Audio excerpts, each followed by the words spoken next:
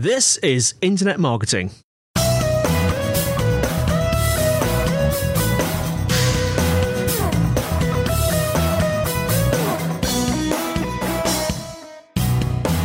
Brought to you by Site Visibility at sitevisibility.co.uk. This is Internet Marketing. Before we start today, we'd like to encourage anyone looking for help with their digital marketing to get in touch with Site Visibility. Whether you have a burning digital marketing question or you're looking for an agency to work with, they'd love to hear from you. Give them a call, +44 1273 733 433, or fill out the form at sitevisibility.co.uk/contact. Alternatively, you can talk to either Scott or Sean via the live chat function on the site. They'd be happy to help. Now, today I'm joined by Al Robertson, independent branding consultant, author and novelist. Al, how are you? I'm doing very well, thank you. And Al, you're based in sunny Brighton, aren't you? I am indeed. Even as we speak, I'm just up the hill from you, looking out of my window across the South Downs. I know. I should have just walked up with the microphone, really. And I don't know why we always say sunny Brighton, because it's rather grey here today, but never mind. Yeah, it's very grey, but hopefully it'll be sunny tomorrow. Now, I'm interested in your story. Tell us a little bit about yourself. Okay, well, as you said, I'm part author, part independent branding consultant. And to begin with the author side of things, I'm a science fiction author. I've got 2 books out, 2 novels with Gollancz. They're kind of dystopian cyberpunk, and to some extent an extended rant about what can go wrong with corporate branding. I learned how to tell stories partially by writing short stories for 10 years or so, and before that by working in the film industry, where I was kind of script consultant, script editor type of person. So there's always been a very kind of deep sense of narrative, you know, at the heart of everything I do, and at the heart of how I approach just about everything I do. Yeah. So that's me as an author. That's me as someone who thinks about stories. And I'm also a branding consultant. I help people fundamentally, you know, think about who they're talking to and what they need to tell them about themselves, and you know, how best to use words and language in general to do that. So yeah, I spend a lot of time thinking about words and how they work one way or another. Now, I think that stories are one of the most fundamental things that human beings like. Because I think it's baked into the medulla oblongata, isn't it, of people. I think it comes from the caveman days of sort of sitting around the fire. But how do you translate that to a brand? How do you sort of tell a brand story? Yeah, it's a very interesting question. I mean, you're right, stories are hardwired into us, and one way of understanding stories is that they're just ways of thinking about how change happens in time. You know, you begin as one kind of person, you begin as sort of teenage Luke Skywalker being a bit of a no-hoper in the desert, and then things happen and you learn how to overcome them. You know, you overcome a series of obstacles, you become hopefully a better, stronger, or at the very least a changed person because of them. And all of a sudden you're kind of blowing up the Death Star and rescuing an intergalactic princess. Yeah. So, you know, they're really useful for that kind of thing. They're a way of thinking about change and thinking about the obstacles you need to overcome in order to change.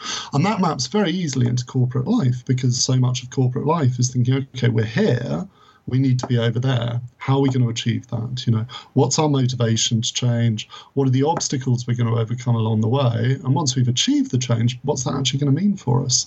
So it's useful on a corporate level, and it's very useful for brands as well, because of course humans understand themselves through stories. And when you're building a brand, what you're really doing is thinking, how do I make myself attractive to humans? You know, how do I make what I sell interesting to the people who are going to buy it?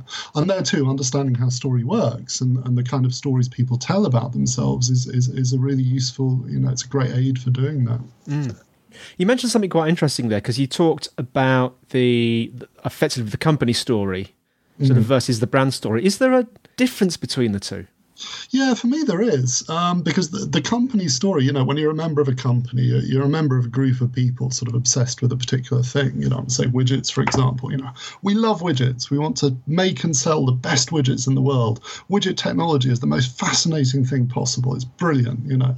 Yeah. But the problem is not everyone will share that passion, you know. So there's the corporate story, which is kind of, we've got together to make the best widgets in the world. How are we going to do that? But there's a lot of stuff within that that's fascinating to you as a company. company and to you as a group of people who are into that kind of thing, but maybe isn't so interesting to your consumers. So your corporate story is, okay, what are we as a group of people trying to do here? You know, how are we going to achieve it? How are we going to build ourselves up to the point where we're doing it as well as we possibly can? But for a consumer, that can be a bit, so what? You know, do you know we had to fly all the way to Thailand to source the best possible material for our widgets and, you know, blah, blah, blah. And, well, that's great. What's really interesting to the consumer is I'm trying to build something that uses widgets. Say, for example, it's a widget for a jet. I'm trying to build the best jets in the world. Your widgets can quadruple my sort of use of fuel, make my jets 4 times more efficient in terms of how they use fuel. Yeah. I do not care where you source the material for them. That doesn't matter to me. It's what they can do for me that matters. And that's the kind of brand story. It's saying, okay, what problems are our customers or our consumers or our clients trying to solve, and how can we help? How can we insert ourselves into their story? So it's kind of 2 separate things for me. Yeah. And because your background with the film industry and sort of, I know that with film, I'm not a film expert, but I'm pretty sure that a good storyline has like a villain, it has a hero. Oh, yeah. And I'm just wondering how those incorporate into brand stories. Who's the real hero of a brand story? How does that work? Oh, the real hero is always the consumer. Yeah. You know, I always get there's the classic thing where you think we have our brand story and it's all about us. But if, for example, you go and buy a can of Coca-Cola, you know, hot day, you need something refreshing, you go and buy a can of Coca-Cola, you drink it and you feel better for it.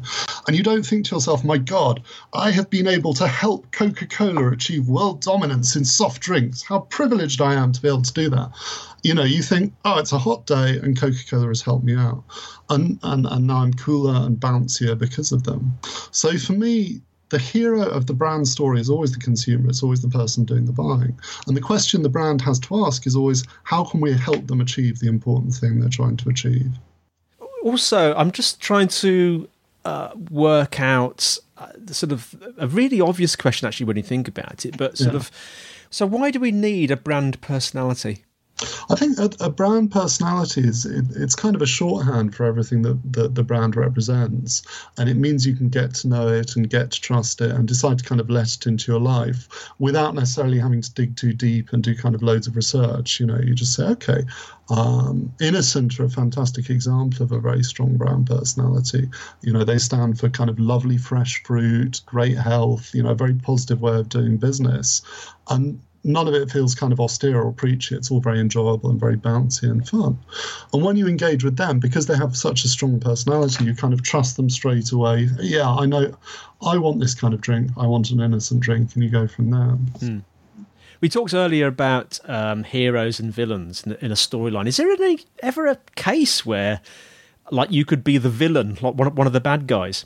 Oh, absolutely, yeah, and it can be a tremendously useful way of thinking about your brand. You know, if you want to sort of step aside, because of course everyone wants to think their brand is perfect, everyone wants to think that it works really well in the marketplace or whatever. But of course, everything goes wrong from time to time as well. Yeah. So you can take a step back and say, okay, you know, if we're the hero, we're this kind of hero. If we're a sidekick, if we're helping people do things, we help them do these positive things. But it's always worth asking the question, how might we be getting in their way? What are the negative things we could be doing? I mean, if you go back to Star Wars as an example, obviously you have the good guys, you know, you have Luke and everyone else. Yeah. But then you look at a character like Han Solo, he becomes a bit ambiguous. You're never quite sure if you can trust him towards the end of until it reaches right at the end of the film. And there are brands that are like that, you know, sometimes they're good, sometimes they're a bit untrustworthy. And then there are brands that become actual dark opposites. So, you know, have Darth Vader is the opposite of Luke Skywalker in every way. Luke is young, Darth is old. Luke is the son, Darth is the father. Sorry, big spoiler. Luke is about freedom and Darth is about control. Yeah. And they're kind of opposites. And brands sometimes become the opposite of everything they preach. So if you look at the big technology brands are doing that a bit at the moment. If you look at people like Google and Facebook, you know, they began in a very utopian way. They began by being all about freedom and community and sort of, you know, building strong relationships with people you love. But they've kind of become the dark opposite of what they used to be. You know, they're sort of incubating all kinds of deeply negative political issues. Yeah. they become a very dark and slightly controlling presence. So, if I was someone like Mark Zuckerberg, and if I were to say, okay, what's gone wrong? One interesting question I could ask myself is, okay, if I've become the villain, what's the nature of that villainy? How does it relate to the good I'm trying to do? How did I end up being the opposite of what I wanted to be? And how do I start taking steps back from there? And that in itself is a story, because stories begin with the thought, something is wrong in the world, I need to change. How am I going to change? So in a sense, Mark Zuckerberg is at the beginning of an interesting story. Dark things are happening. How do I take control? How do I get out of this hole I found myself in? Now, we often hear about tone of voice, don't we? I was just wondering, Al, first of all, what are the basics of tone of voice? What does it actually mean? Well, tone of voice it's one of those very interesting things. It's something I've been very involved with for the past few years and had a lot of fun, helping people get to grips with. And really, one way of describing it, it's basically like, when you're setting up a brand, when you're building yourself up, you think, right, we've got to get the designers in. We need a logo. We need a style guide. We need a look and feel.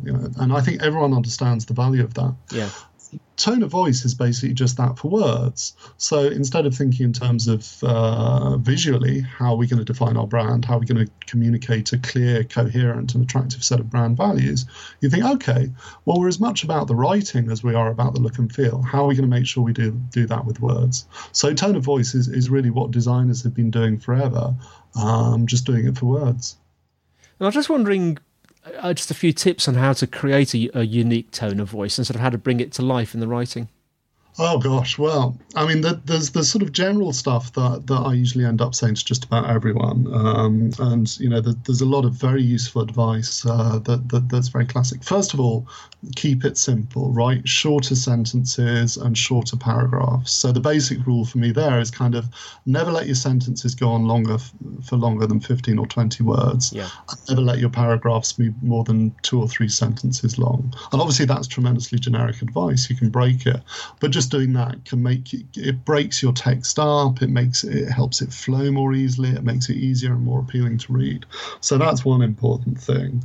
Secondly, avoid using the passive too much. And that for me is a profoundly interesting one. So about the difference between active writing and passive writing? Oh, I used to know the difference, but I've kind of forgotten. Could we just go over it briefly for our listeners?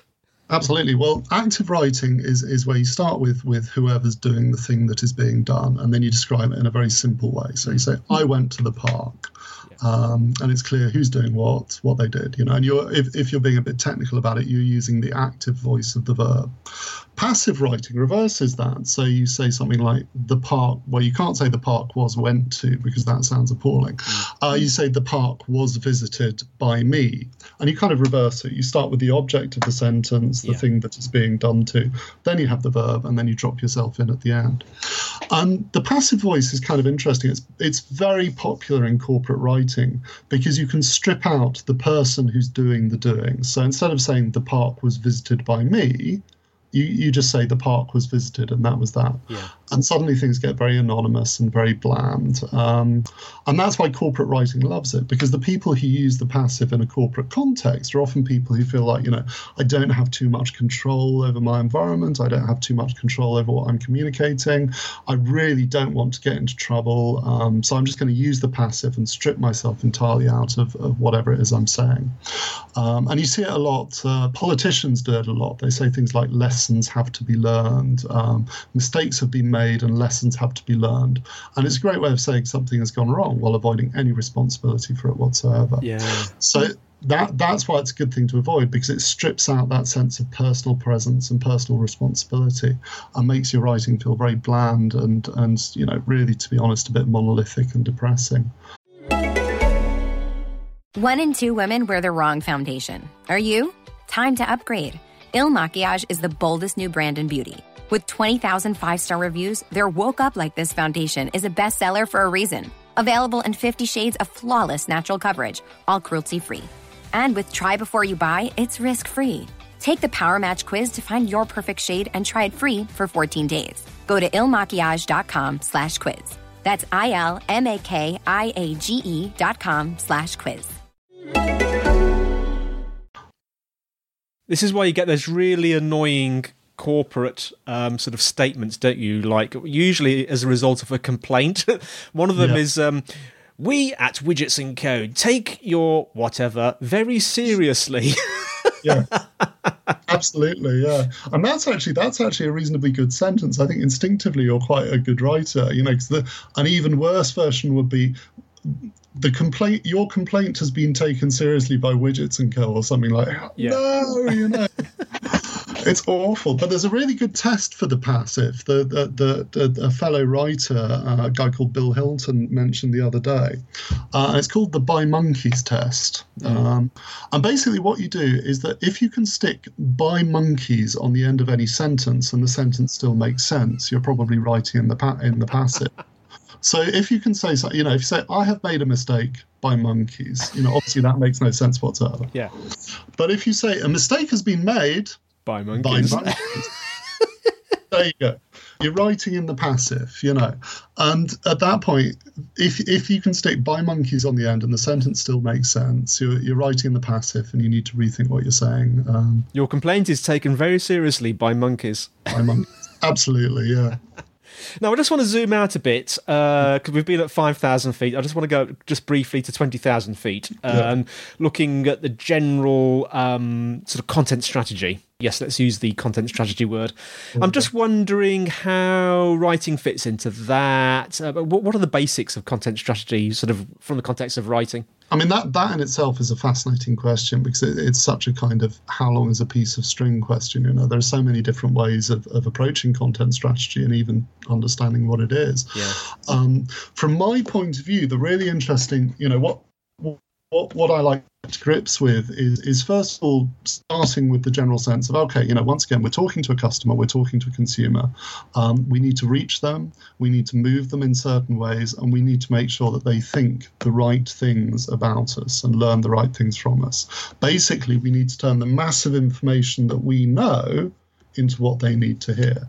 So partially what fascinates me endlessly about you know that whole process is saying, who are we talking to?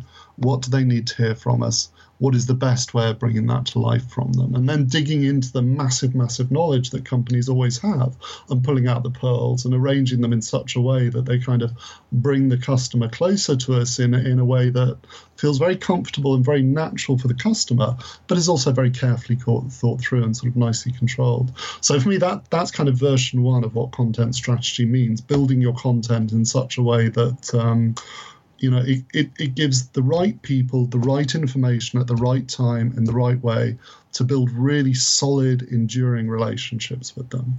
And that's kind of version one of content strategy. And version two is almost even more interesting because I'm always fascinated by the way that information flows through companies. Yeah. One of the things I've found as a consultant and before that as a writer is that good or bad writing never happens just because of the writer. It happens because of the environment and the structures that surround the writer. So it happens because of the way they're briefed, the way they can challenge and question the brief, where they can go for further information, whatever, the way that their writing is kind of edited and comment on, and the way it's finally signed off. So good writing is really the end product of a much broader process of saying, okay, this is what we know, this is what we need to say, this is how we're going to say it, and this is how we're going to approve it once we've said it. And I kind of love tangling with that because you begin to understand the sort of deep politics of a company, what it really thinks, how it understands itself, and you know, you can get some really interesting places. Yeah. Now, I'm glad you mentioned briefs.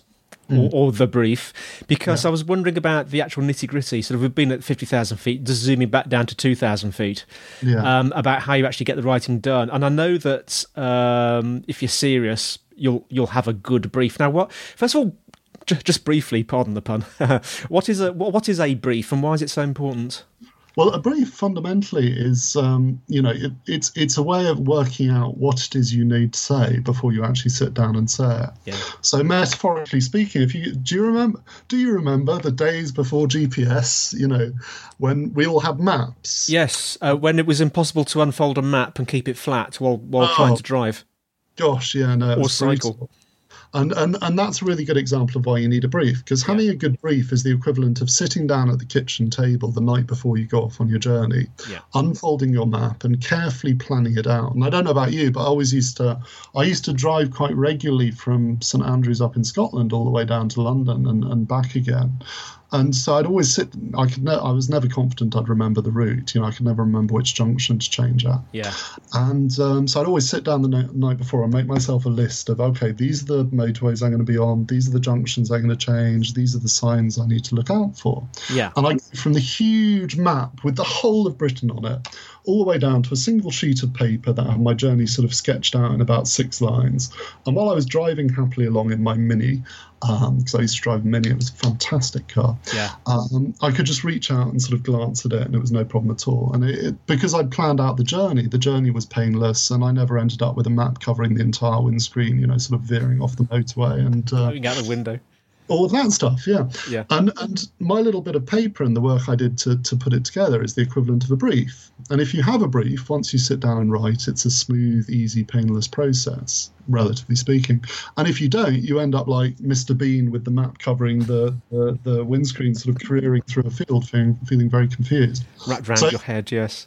Oh gosh, yeah, and all of a sudden there's a puzzled-looking cow looking in through the window, and you're upside down, and nobody wants that. So yeah, and a brief can be a very simple thing. When you're sitting down to write, you really need to just ask yourself, okay, first of all, who am I talking to, and have that very clear in your head. And then you need to ask yourself, well, I know who I'm talking to. Why on earth would they want to hear from me? What's driving this thing that I want to write for them? You need to understand that. And you think, okay, well, I know who I'm talking to. I know why I'm talking to them, why I'm trying to reach them. What do I need to tell them? What are the important things that I have to say to them? Then you work that out. And then finally you say, okay, well, I've got the who, the why, and the what. How am I going to talk to them? What's the kind of tone of voice I'm going to adopt? And we talked about tone of voice in general, but any corporate tone of voice can always flex. So if you're writing to them with good news, you've just become eligible for a discount on something, you might write to them in one way. If you're writing to them in bad news, well, I'm terribly sorry, but you haven't paid your bills. We're going to have to cut off your gas. Then you would write to them in another way. So it's really just sort of understanding that, who you're trying to reach, why they need to hear from you, what's so important to them about your communication, what you're going to tell them, and how you're going to tell them it. And then once you've got all that locked down, then you can begin writing. And as you write, you'll find your writing experience is kind of much more relaxed and much more enjoyable. Yeah. Much less, kind of climbing the walls with frustration and terror while a blank piece of paper stares at you endlessly like, sort of... I don't know, a sort of presentiment of mortality or something. And presumably that's because the brief has given you a sort of like framework to start from rather than, as you say, a complete blank slate. Absolutely, yeah. It's helped you think through. So instead of trying to work out what you're trying to say and how to organise it all on the hoof, you've kind of thought that through in advance. And I think also a very important thing to do is as you're going through all this, you know who you're talking to, why you're talking to them. So when you reach the what, when you reach the information you're going to give them, that helps you sort that. So you can say, okay, well, what's the most important thing I need to tell them? I'll start with that. What supports that? Okay, that comes in afterwards. Are there any things that are nice to have in there but not essential? Okay, I'll make a note of those, and if I've got room, I'll put those in. And is there stuff that I thought was actually quite important I've realised now I really don't need to have in there? Brilliant, I can bin that, So it helps you sort of sift through all the information you have to hand and pick out the really important stuff. I mean, I think one of the big problems when people are writing in general is that they know the area they're writing about so well that they have all the information in their head at once, and they want to get it all out. And actually, the big challenge in good writing is not how do I get everything down, it's how do I choose the right things and how do I get those right things down. And the brief helps you do that. And then your broader kind of content strategy helps you do that as well, because any document you write should sort of sit within your broader content strategy. So you should be saying, okay, I'm writing this document, it has this role within a broader conversation that we're having with the customers. And so I don't need to tell them everything because it's just one part of a bigger conversation. I know when I try and write, one of the biggest problems I have actually is sort of writing too much and knowing when I've finished. Yeah. You got any sort of top tips for realising when you've finished? Well, I mean, yeah, you can kind of go on forever. And I think the most important thing is to step out of your own head where you have all the information you're ever going to need and put yourself in the customer's head and think, okay, what do they need to know here? You know, what am I trying to achieve by telling them this? And that really helps you because you're thinking, okay, I'm communicating with them because they desperately need to know this thing. I have now told them this thing, I can now stop. And also you can say to yourself, well, I'm communicating with them in this broader context, you know, as part of this bigger conversation that my company's having with them. Because of that, they already know X, Y, and Z, because at an earlier stage, you know, they might have looked at our website, or they might have picked up a brochure or seen an advert or read our blog, anything at all. They will already know this stuff, so I don't need to tell them that. And if this conversation with them continues, well, at a later date, we're going to tell them A, B, and C. So I don't need to tell them that right now either. I'm just at this crucial point where I tell them these few things and then stop. Well, we've covered quite a bit of ground today. So basically the whole area of like storytelling and sort of writing. If there was one thought or tip you could leave our audience today, Al, from all this, what would it be? One parting thought. I think always write from the point of view of the person you're writing for. Because I think very often people sit down and say, okay, I've got lots of writing to do, and I'm going to write lots of stuff out of everything I know. And I think the really important thing is to put that to one side and say, no, someone is going to sit down and read this. Something is going to change because they read it. They're either going to think something different or do something different. So what's the nature of that change I want to achieve, and how do I help make that change? So write out of them, not out of you. Al Robertson, thanks so much for coming on today. How can our listeners find out more about you? Well, there's my corporate website, alrobertson.co.uk, where there's a lot of stuff about the consultancy and my blog and everything like that. I'm on LinkedIn as Al Robertson, so you know I'm very easy to find on there. I think I'm linkedin.com/RobertsonAl because there's another Al Robertson. Right. So I'm Robertson Al. If people want to find out about the author side of things, then there's my author website, which is at allumination.co.uk. That's basically illumination, except with an A, not an I. And of course, the books are available. You can get them on Amazon. They're available as audiobooks. They're in all good bookshops. And they've been translated into French, German, Russian, and Hungarian. Good grief, that's impressive. And we'll have those as links in the show notes. Al, if you want to send those over, I'll get those in the show notes. So thanks for listening, everyone. The show notes will be available, sitevisibility.co.uk/IM podcast. Please leave us a review if you're enjoying the show. Questions and suggestions to podcast@sitevisibility.co.uk. You can tweet @sitevisibility, and we have a Site Visibility group on LinkedIn. So that's all from me, Andy. And it's all from Al. Thank you very much. And we'll see you next time on Internet Marketing.